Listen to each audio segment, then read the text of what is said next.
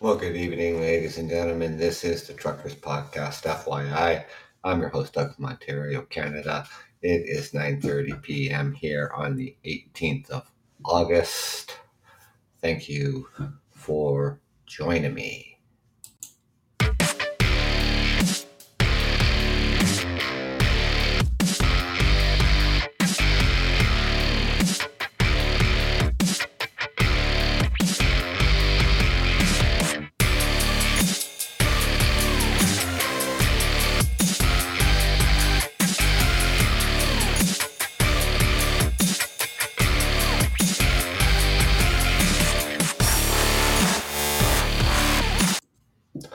Well, good evening, ladies and gentlemen. I hope you had a fantastic week. My week back after 2 weeks of vacation. I need another vacation. So, today, it felt like it was fall time. It was like fall time temperatures. Here it is only the 18th of August, and it should be like 25 Celsius out, and it was in the high teens. Cloudy, rain on and off, and apparently tomorrow is supposed to be summer. Back to August temperatures. How long that'll last, I have no idea. But being that school here across Ontario, across Canada, most parts of Canada, school starts on September the 5th. So to all my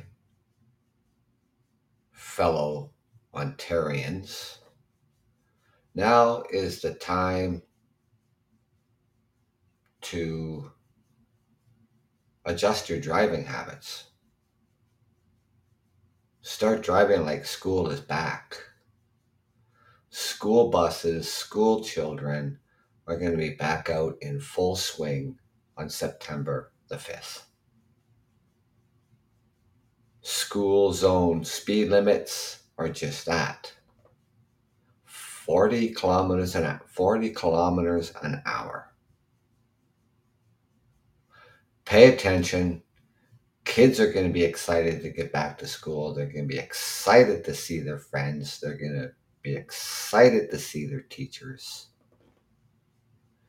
And we as motorists and we as adults need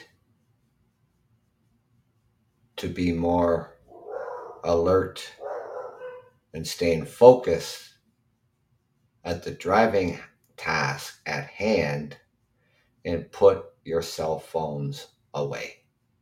You do not need your cell phone while you're driving your car at any time. So just to get that out there, and it's going to be upon us very quickly. People are squeezing in their last couple of weeks of vacation. Maybe you're going to take a day here and there. Take care out there. Drive safe and put your cell phones away. Now, I've talked about this before on my show, but it's never a bad idea to come back out and talk about it again. And that is mental health and addictions and the stigma that goes along with mental illness and addictions.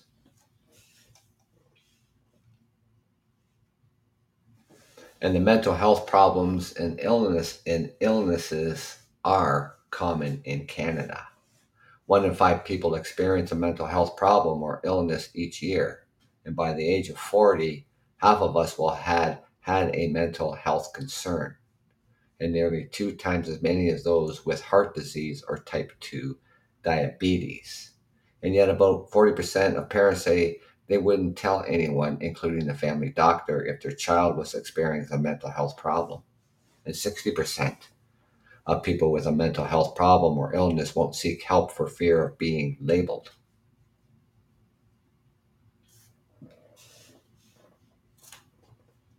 And that's just what it is. It's a label. And just think about that for a moment. Just think of it if it's happening to you or has happened to you. And how do you feel about that? Yes, you may be diagnosed bipolar. Maybe you're diagnosed schizophrenic. That's a label that you will carry with you for the rest of your life.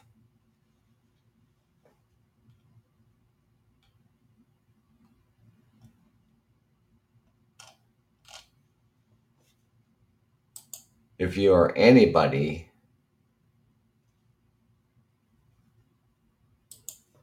who knows who has that, a, a mental illness,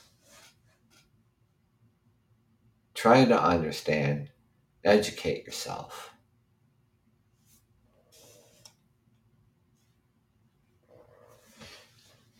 Now, false beliefs about mental illness can cause significant problems. Stigma is when someone views you in a negative way because you have a distinguishing characteristic. Could be a physical one, a personal trait that's thought to be or actually is a disadvantage, a negative stereotype. And unfortunately, negative attitudes and beliefs towards people who have a a mental health condition are common.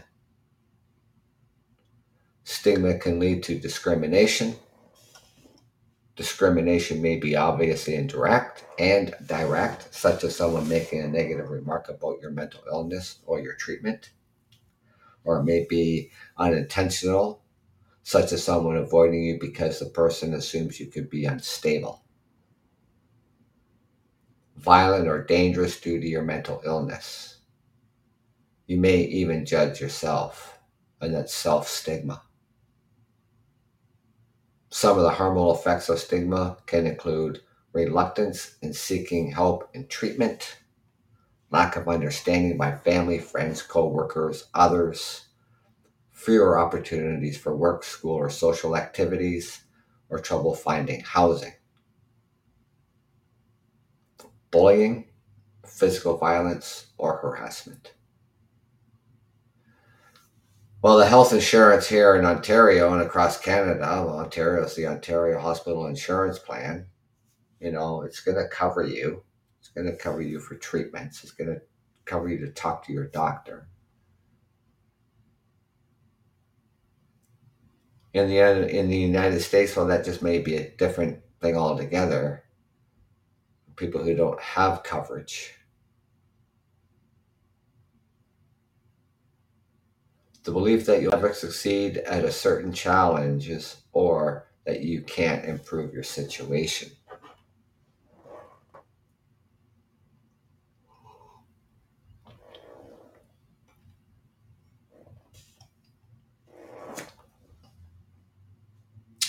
Get treatment. Well, that may be easier said than done, right? So you may be reluctant to admit you need treatment. Don't let your fear of being labeled with a mental illness prevent you from seeking help. Treatment can provide relief by identifying what's wrong and reducing symptoms that interfere with your work and personal life. And don't let stigma create self doubt and shame.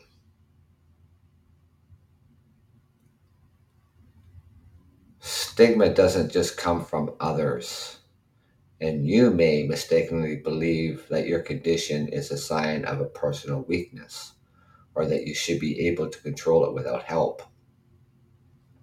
seeking counseling, educating yourself about your condition. And that goes the same with everybody else about, somebody who's been diagnosed with a mental illness. Educate yourself.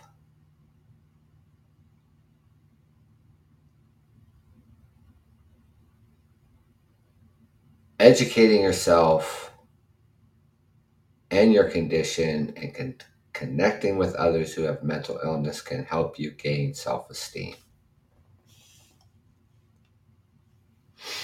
To say don't isolate yourself. So if you have a mental illness, you may be reluctant to tell anyone about it. Your family, your friends, the clergy, members of your community can offer you support if they know about your mental illness. Reach out to people you trust for compassion, support, and understanding that you need. Don't equate yourself with your illness. You are not the illness. So instead of saying I'm bipolar, say I have bipolar disorder. Instead of calling yourself schizophrenic, say I have schizophrenia.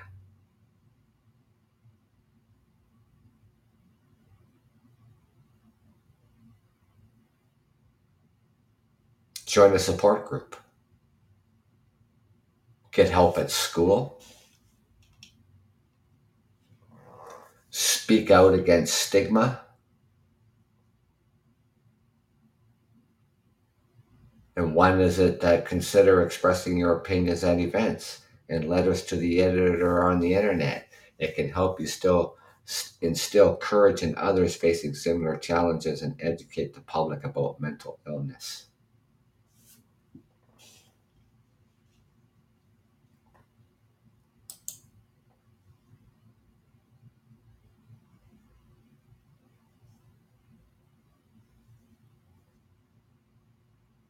Now,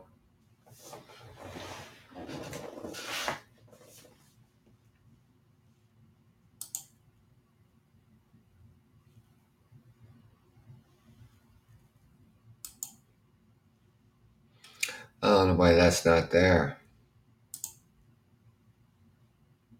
And we don't really talk about this very much, too, racism and mental health. And people of color and all whose lives have been marginalized by those in power experience life differently from those whose lives have not been devalued. And they experience an overt racism, bigotry far too often, which leads to a mental health burden that is deeper than what others may face. Racism is a mental health issue because racism causes trauma, and trauma paints a direct line to mental illness, which need to be taken seriously. Past trauma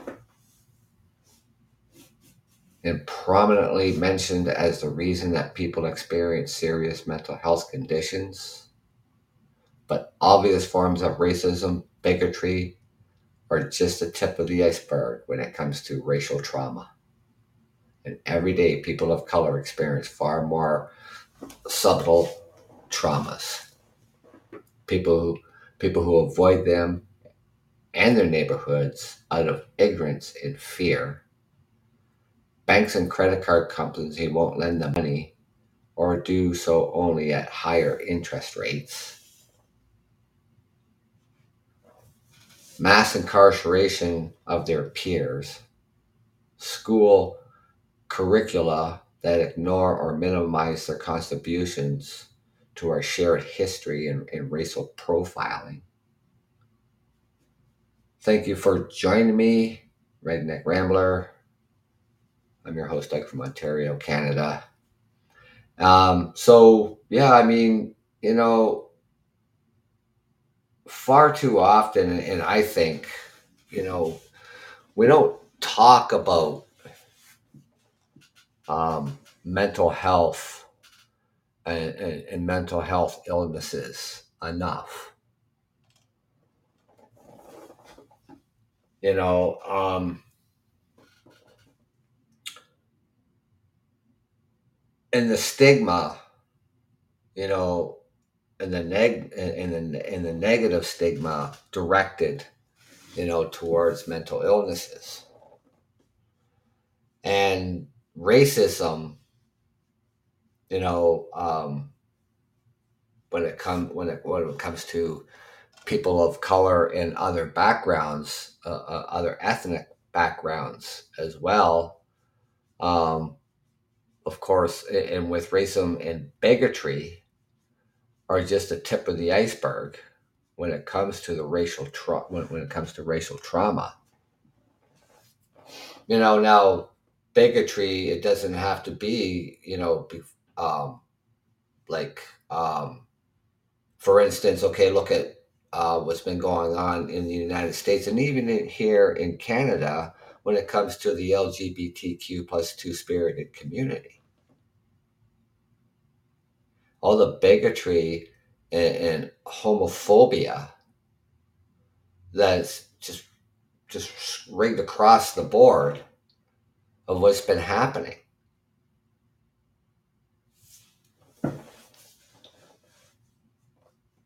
Now,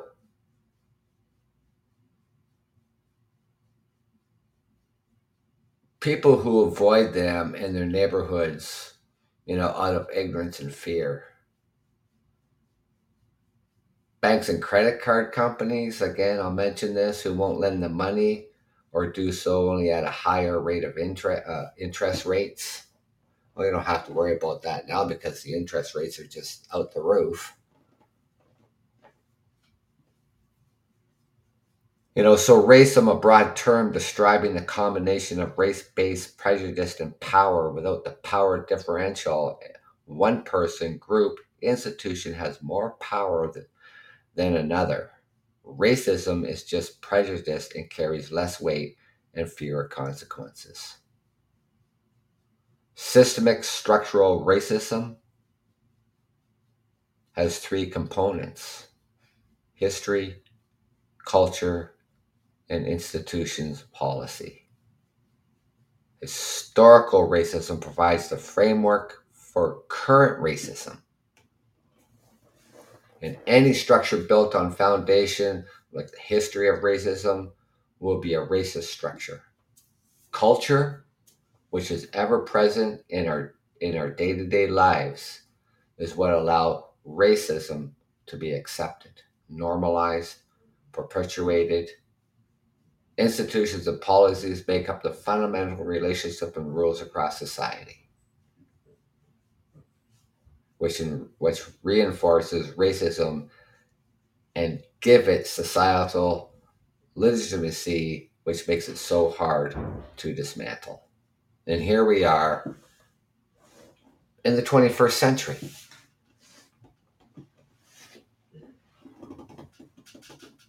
And racism still running rampant, and it's just not about people of color, other ethnic groups, and it's just rampant around the world. And we can't just seem to stamp out racism.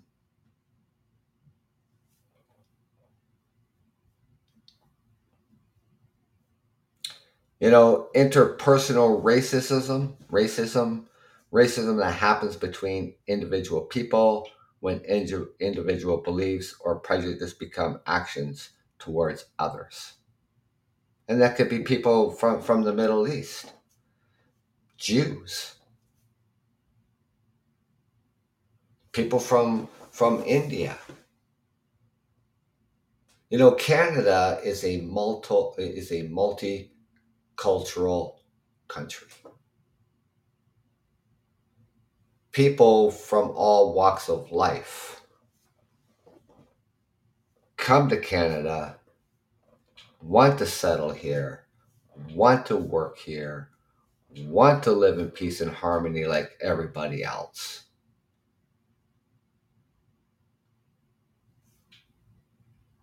And yet, this racism continues.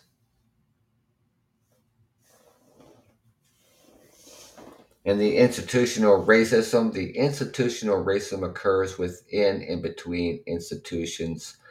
Institutional racism is discriminatory treatment, unfair policies, and in and unfair policies and opportunities based on race, produced by perpetuated by institutions, schools, mass media. Individuals with institutions take on the power of the institution when they act in ways that advantage and disadvantage people based on race.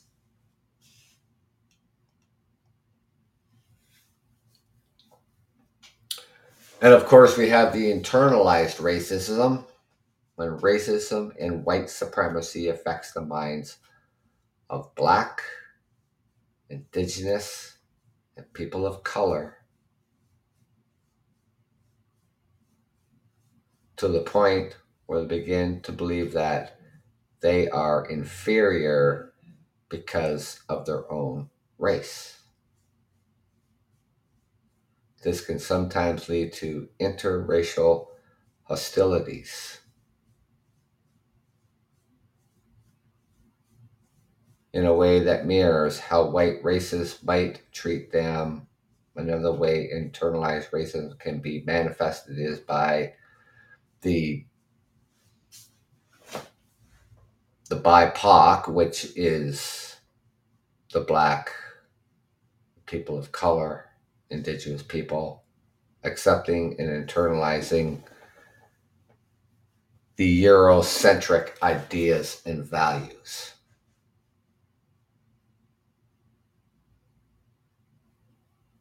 We also have reverse racism.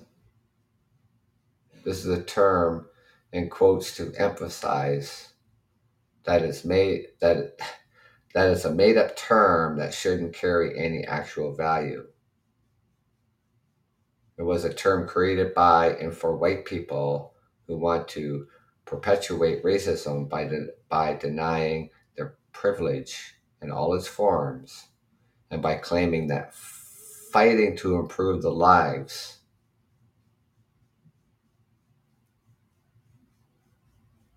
of others or of the BIPOC is somehow racist against white people. And this term invalid because racism in any form depends on the presence of power differential. White people have historically always fallen on the powerful side rather than the powerless side. And reverse racism, therefore, is impossible as long as we live in a society that perpetuates white supremacy.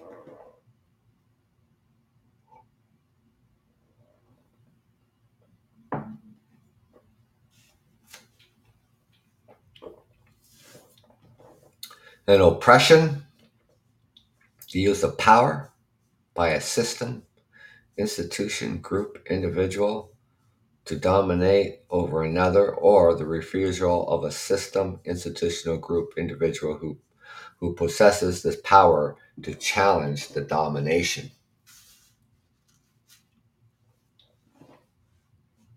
Racial trauma, simply traumatization that results from experiencing racism in all of its forms. And importantly, there doesn't have to be one major isolated event, but rather can result from the accumulation of experiences like the daily acts of discrimination and the microaggressions.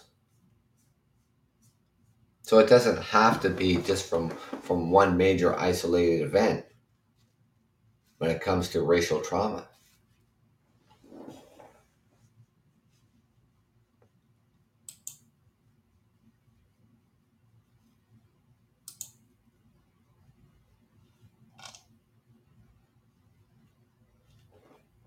Even when for males, you know, and the stigma that men face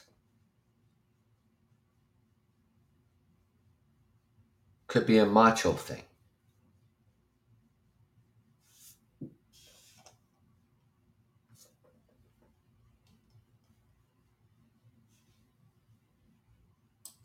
Is it because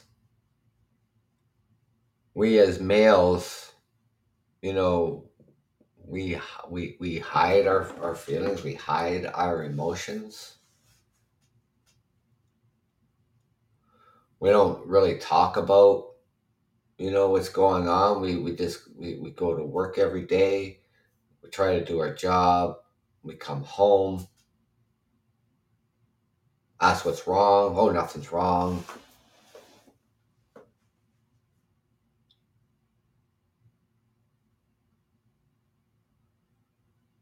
We keep things bottled up, and all of that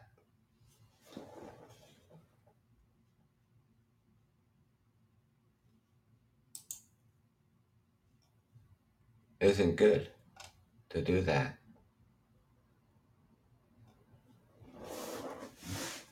There are surveys from all around the world find that males everywhere are reluctant to talk about their mental health and are more likely to die by suicide than females.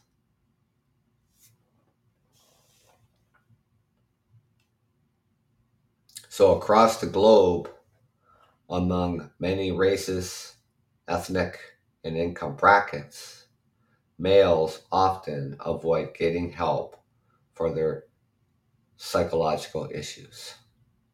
And according to the World Health Organization, males die by suicide at twice the rate of females. And high income countries have the highest suicide rates among males. And in the United States, males make up nearly 80% of all the deaths by suicide. And that's reports from the Center of Disease and Control and Prevention. Males die by suicide 4 times more often than females do.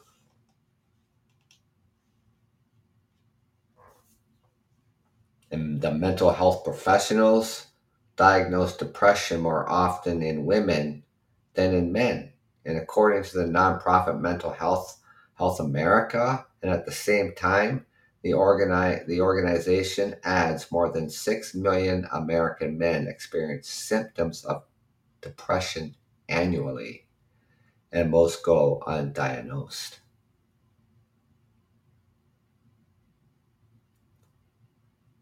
Situational stressors also play a major role in suicide deaths among males, many of whom do not have a documented mental health history. And this is only back in 2021 from the CDC. These stressors can include anything from relationship troubles to arguments, but not all indicate a need for support during stressful transitions.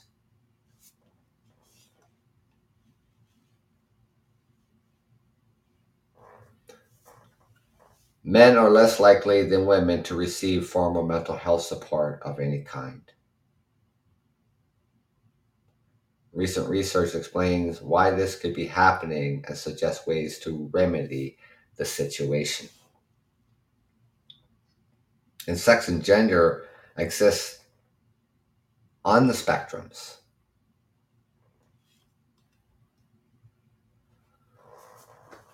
6 million males are affected by depression in the United States every year. Nearly 80% of people who die by suicide are males at a rate of 4 times higher than females. Compared to females, males are less likely to seek help for their problems related to their mental health. And stigma around men's mental health on a daily basis. Many males find themselves grappling with perspective, um, antiquated ideas about gender, and this struggle can contribute to their mental health issues. It also explains why so many males have a difficult time of admitting they need help and pursuing it. Because I guess we just don't admit it. We don't want to admit it.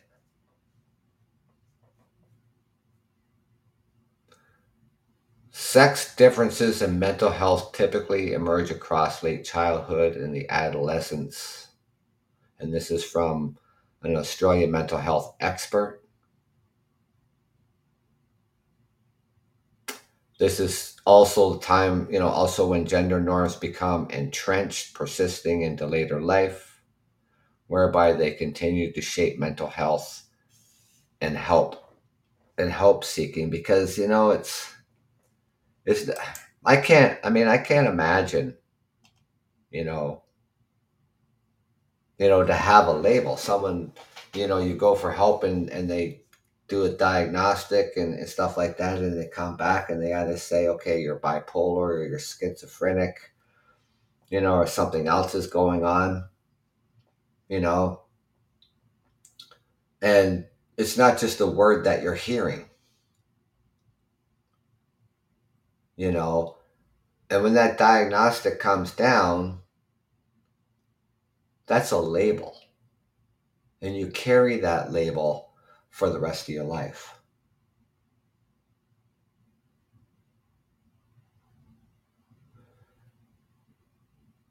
And then you're going to hear all the stigma, all the negative stigma attached to that illness, whatever they diagnosed you with.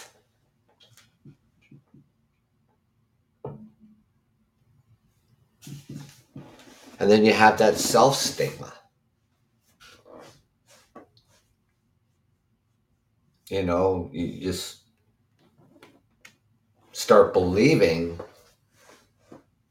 what people are saying. And then people are avoiding you or trying to avoid you. Even family members, society, work, teachers.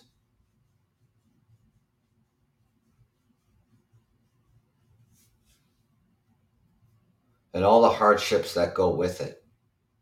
Because at some point in time, depending on the mental illness, you may not be able to work. You have to go on a disability. A mental illness can happen to anybody at any time.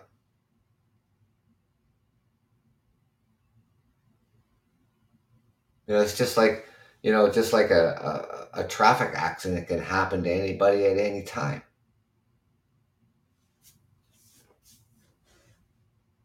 But when you have that diagnostic, and believe me, I know people, who are schizophrenic, people who are bipolar, and by no means are they dangerous.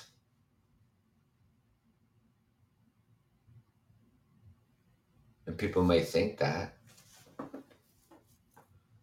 when you see some homeless people or a homeless person on the street and they're acting out,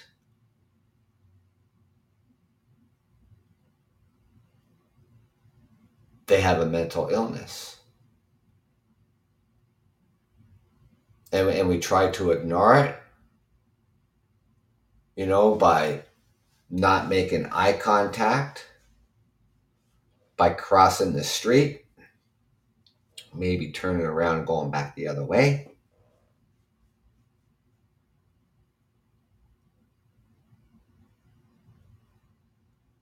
because of some sort of fear you may have or think that you may have of someone who is acting out on the streets.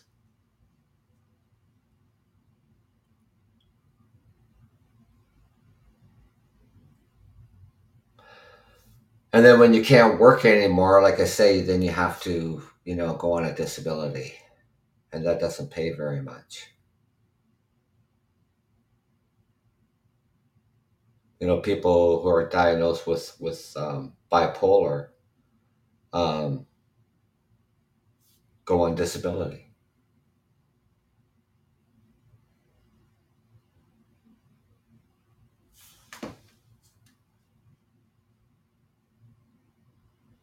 And that financial change from what you had to what it's going to be is going to be another problem on top of the problem you already have.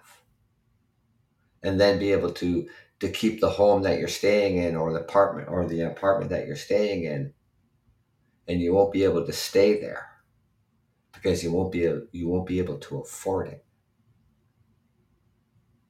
Family may come to your rescue and help you out and take you in.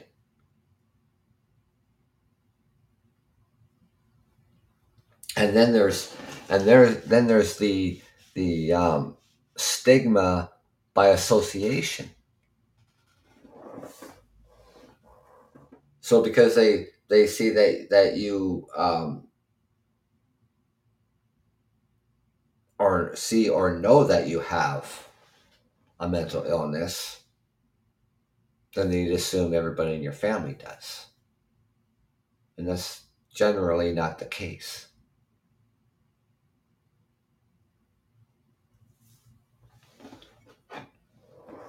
Everybody in the neighborhood tries to avoid you and your family.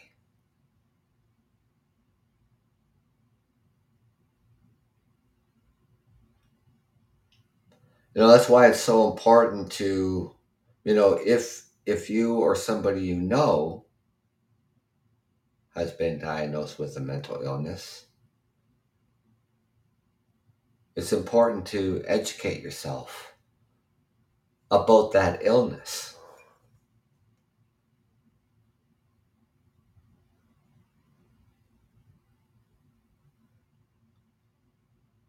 And then, of course, support that individual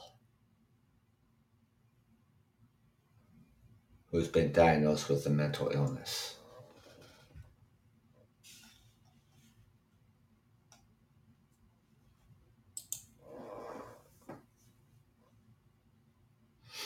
Now, mental illness or health conditions involving changes in emotion, thinking, or behavior, or combination, mental illness can be associated with distress and or problems functioning in social, work, or family activities. And mental illness is common in a given year. Now, nearly 1 in 5, 19% U.S. adults experience some form of mental illness. 1 in 24, 4.1%, has a serious mental illness. 1 in 12, at 8.5%, has a uh, diagnosable substance use disorder. And mental illness is treatable, and the vast majority of individuals with mental illnesses continue to function in their daily lives.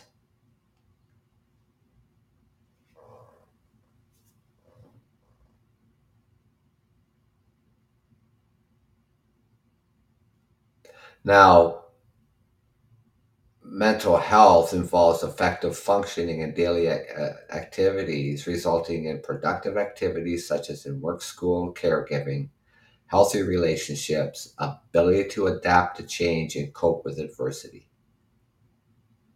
And mental illness refers collectively to all diagnosable mental disorders and health conditions involving significant change in thinking, emotion, or behavior, distress, or problems functioning in social, work, or family activities.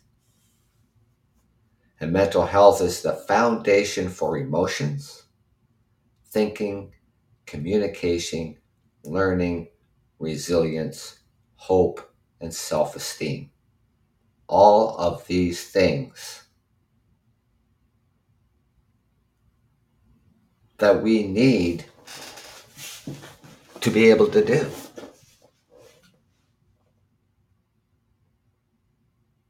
Thinking in the communications, we have to be able to do that and have that self-esteem in order to do that.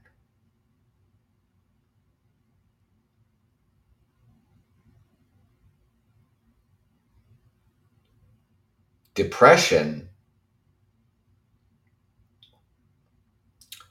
um,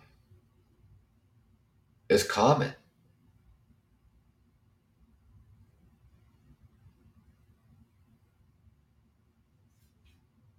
We have probably some level of depression in our lives.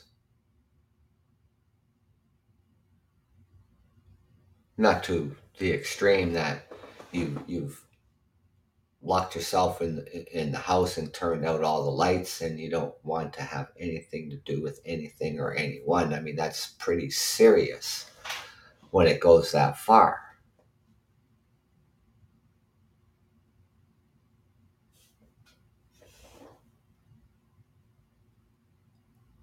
Mental health is also key to relationships, personal and emotional well-being, and contributing to the community or society. And mental health is a component of overall well-being. It can influence and be influenced by everybody.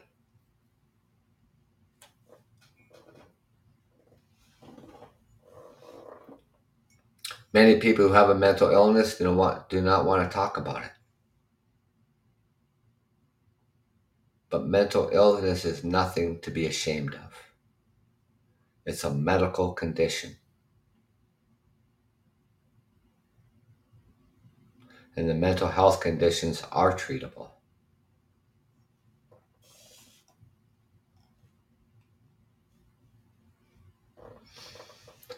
And any mental illness, they take many forms. Some are mild and only interfere in limited ways with a daily life, such as some phobias, abnormal fears. Other mental health conditions are so severe that a person may not may need care in a hospital. Similar to other medical illness, the optimal ways to provide care depend on the illness and the severity of its impacts. I mean, there's phobias all the time, all different types of phobias. But what I've seen over this summer, in the month of June being Pride Month, and all the homophobes and the bigotry, not just here in Canada, right across the United States and around the world. And I thought, I was under the understanding that even here in Canada, where the Charter Rights and Freedoms, that those Charter Rights and Freedoms are for everybody from all walks of life. Doesn't matter who you are. Just like the Constitution of the United States. But I've seen all the changes and everything going around in the United States. I guess the Constitution isn't for everybody. And apparently some of the things that even happened here in Canada, with changes in the LGBT community, I guess the Charter of Rights and Freedoms isn't for everybody either.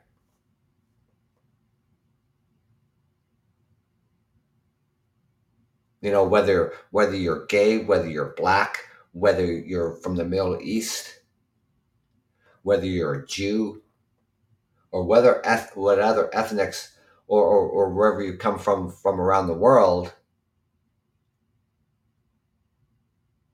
and we treat you differently.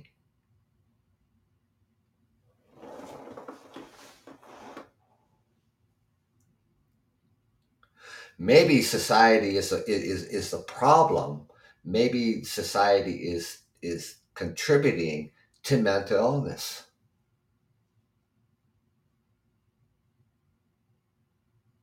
I can't see it any other way. When we start to discriminate, harass, intimidate, physically and verbally hurting somebody on a continuous basis, it's like bullying. Don't you think that distributes to mental illness? I think it does. And we discriminate just because who people for people who for who they are. Whether you're black, whether you're from the gay community, or you're Middle Eastern, or you came from India. You know, international students come from all around the world, from all different backgrounds, all different walks of life. And they go to school in Europe, they go to school in the United States, they go to school in Canada.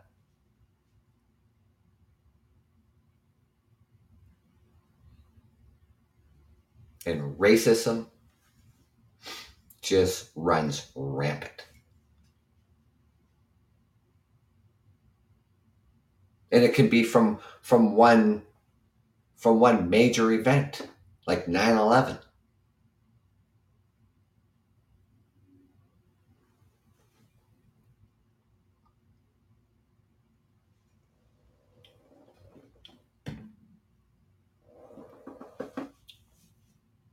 or because they speak differently.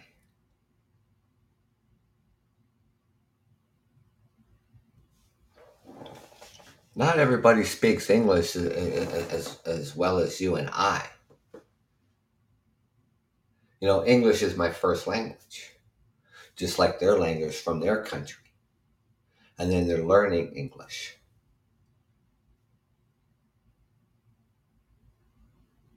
You know, try learning their language or try learning French.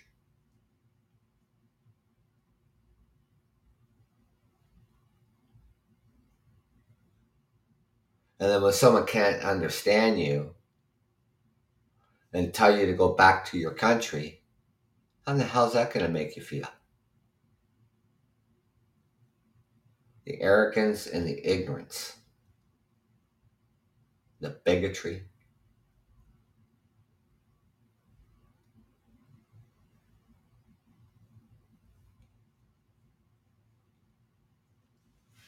And it's no wonder, you know, from all walks of life, all around the world.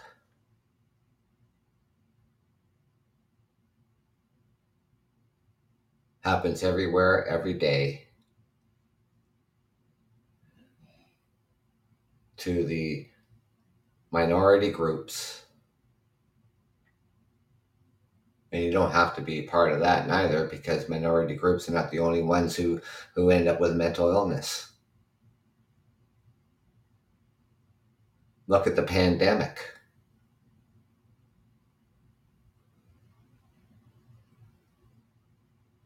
That was tough to get through. It was tough for a lot of people. And the stressors that it brought on, you know, especially for the people who were um, the you know the places um, that had to close. Only essential workers could stay open. Only essential businesses could stay open. All the other non-essential businesses had to close.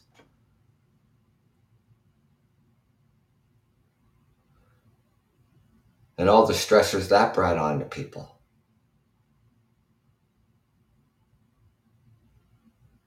People develop a mental illness out of this.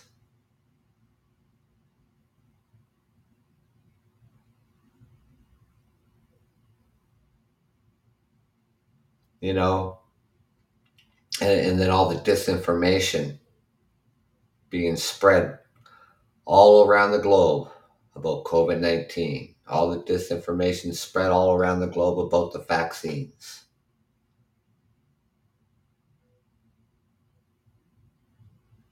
and all the disinformation being spread, among the trucker community, that the truckers won't be able to work now because they can't cross into the United States, and if they come back to Canada, they have to self isolate for 14 days, and fucking Crimea River when it comes to that. Because talk about that for a moment, because back in January of 2022, Joe Biden, the president of the United States, was implementing cross border on non essential and essential workers entering the United States, regardless or not if the federal government here in Canada was doing the same thing. So if we, equate that for a moment and take away the federal government of Canada not implementing vaccines on truckers, then what the hell they were going to do when they couldn't cross into the United States, never mind coming back to Canada. So all non-essential and essential workers would have to show proof of vaccination entering the United States. So what are these far right dictators and truckers? Then what they were going to do? Protest the United States government? Good luck with that.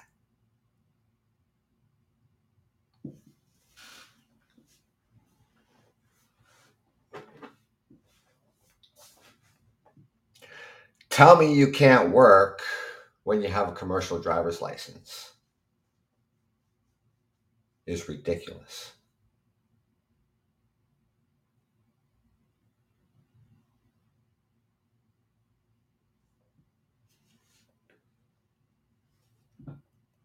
There's no excuse. None. If you can't work or you can't find a job, you have a commercial driver's license, you have a problem. We have a shortage of drivers, not a shortage of work.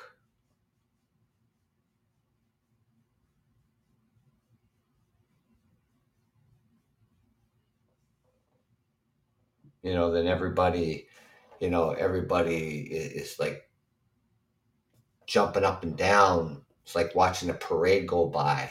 It's like watching the circus go through. Hooray, hooray, hooray, our heroes are here. Jesus, I almost fell off my chair laughing.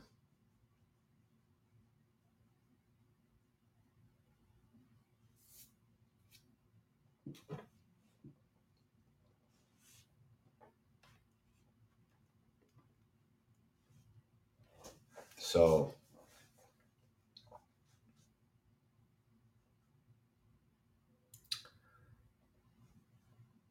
it doesn't,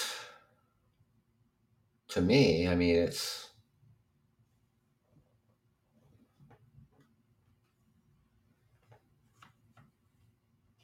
I get uptight, about certain things, you know, and when, people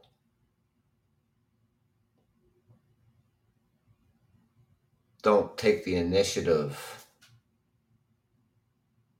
and I'm not talking about the people who've been diagnosed with a mental illness, it's the people who, like you and me, who don't have one, who really don't understand, you know, and, the stigma surrounding it and disinformation that people spread all the time, about people who have a mental illness. Almost as if you go near them, they're contagious.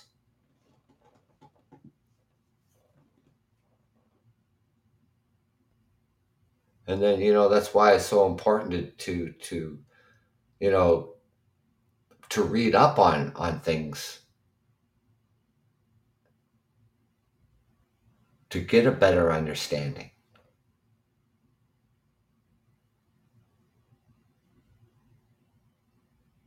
because they're no different than really than you and I. They're humans, just like you and I. They're different, but others would beg to differ because of the ignorance.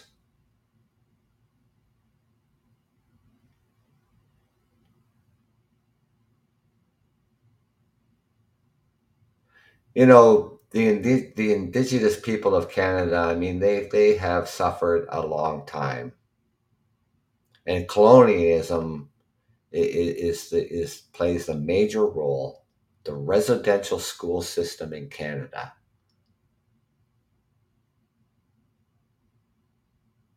same as the Indian schools in the United States. Maybe you never thought they existed, but they did. So we're kind of where Canada got that generalization of colonialism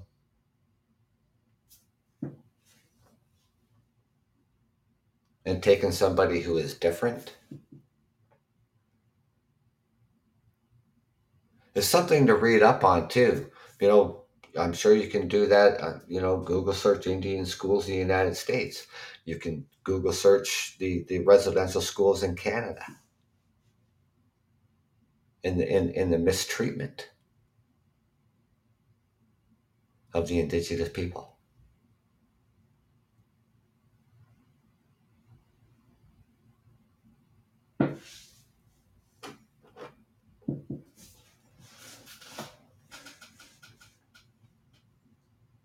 And they just want to be treated like everybody else. And they're no different than anybody else. They're no different than you and I.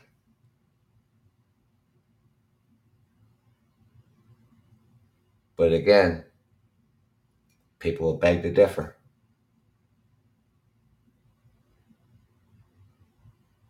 So societal, I feel, plays a role in mental illness. Is a distributor to mental illness society.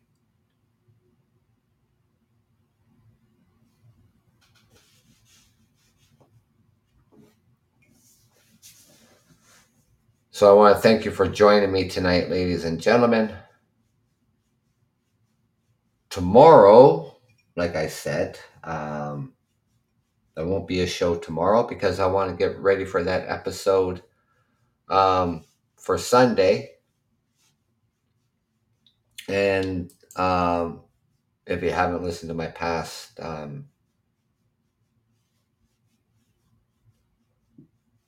episode this week, it will be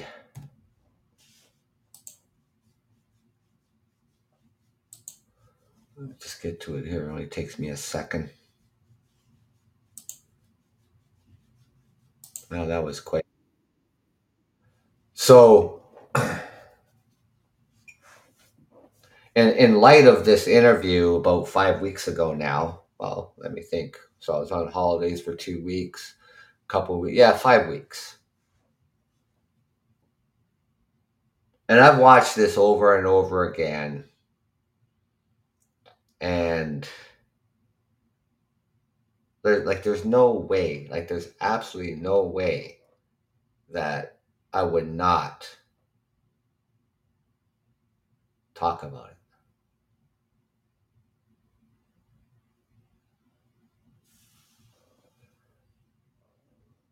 it. And some of the disinformation in this interview with one of the organizers of this so-called Freedom Convoy, aka Karen Carnival, that took place last January 2022.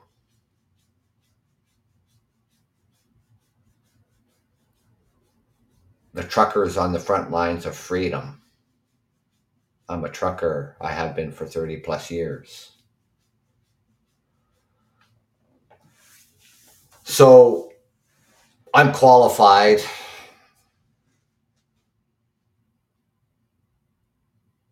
to speak about this interview.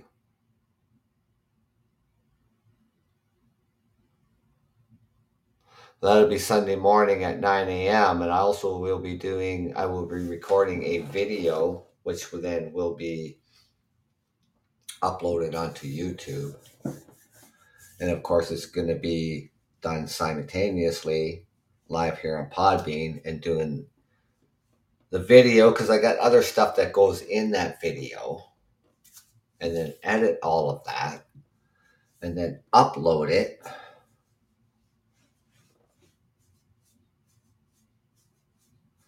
And take, take the most important points out of this interview and analyze them and discuss them.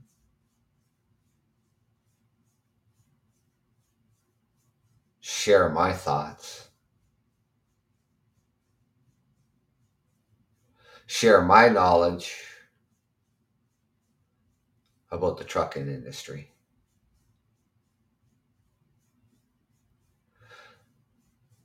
So that's what I'm going to be doing a good part of probably, a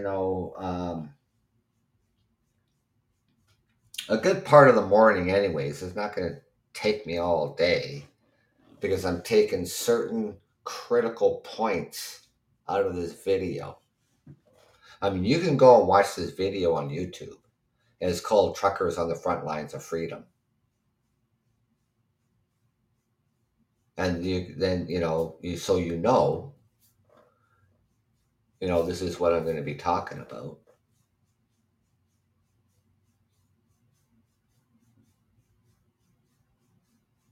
And like I said the other night, every time I read this heading, of this video, I get that feeling of laughter. It's really hard to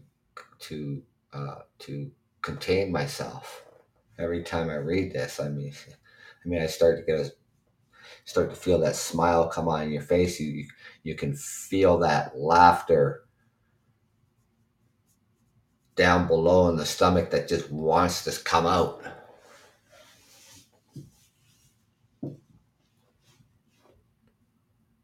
I was thinking about it today too, and I just started cracking up because I thought to myself, well, the interviewer is a Canadian clinical psychologist, and he's interviewing one of the organizers. And I'm thinking to myself, well, maybe this is her psychiatry session. See. Oh my God. Anyway, Sunday morning at 9 a.m. And then hopefully, because once I do that video and I put it in place with everything else, it won't take long to edit it, and then I'm hoping by Sunday afternoon that it is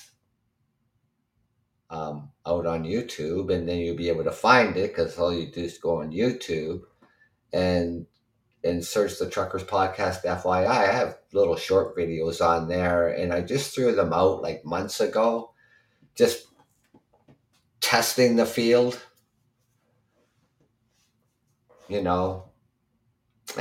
then I thought, well, when I do my podcast here on Podbean, I could make that video and then find the content and everything to go with me talking about it, and then upload that onto. I could do a video every single night, and then upload it onto YouTube. And the same show that I'm talking about now here live on Podbean.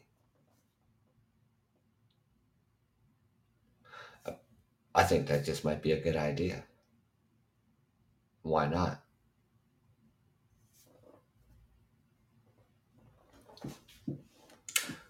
Well, I'll tell you, it will be a test of time. How much notice it will it get? I have no idea, but we're going to find out. So until Sunday morning, 9 a.m., ladies and gentlemen, you enjoy your weekend. Because I certainly am. And, of course, I'm going to be doing some test runs and everything, make sure the audio is going to be good and everything. So that video, I'll tell you right now, the video will be shot from my Samsung S23 Ultra. 5 cameras on the back of this phone. I've just done little small videos, just monkeying around with it and stuff like that. And, it's actually pretty damn good. So I'm not worried. I'm not worried about the quality of the video and the sound. I'm not worried about that either. So Sunday morning, 9 a.m. If you can join me, that's great. If you can't, I understand. But that video will be up. Then you'll be able to go and look for it on YouTube, the Truckers Podcast, FYI. So until then, have a good weekend. Take care and be safe.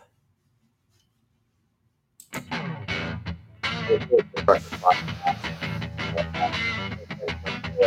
Podcast.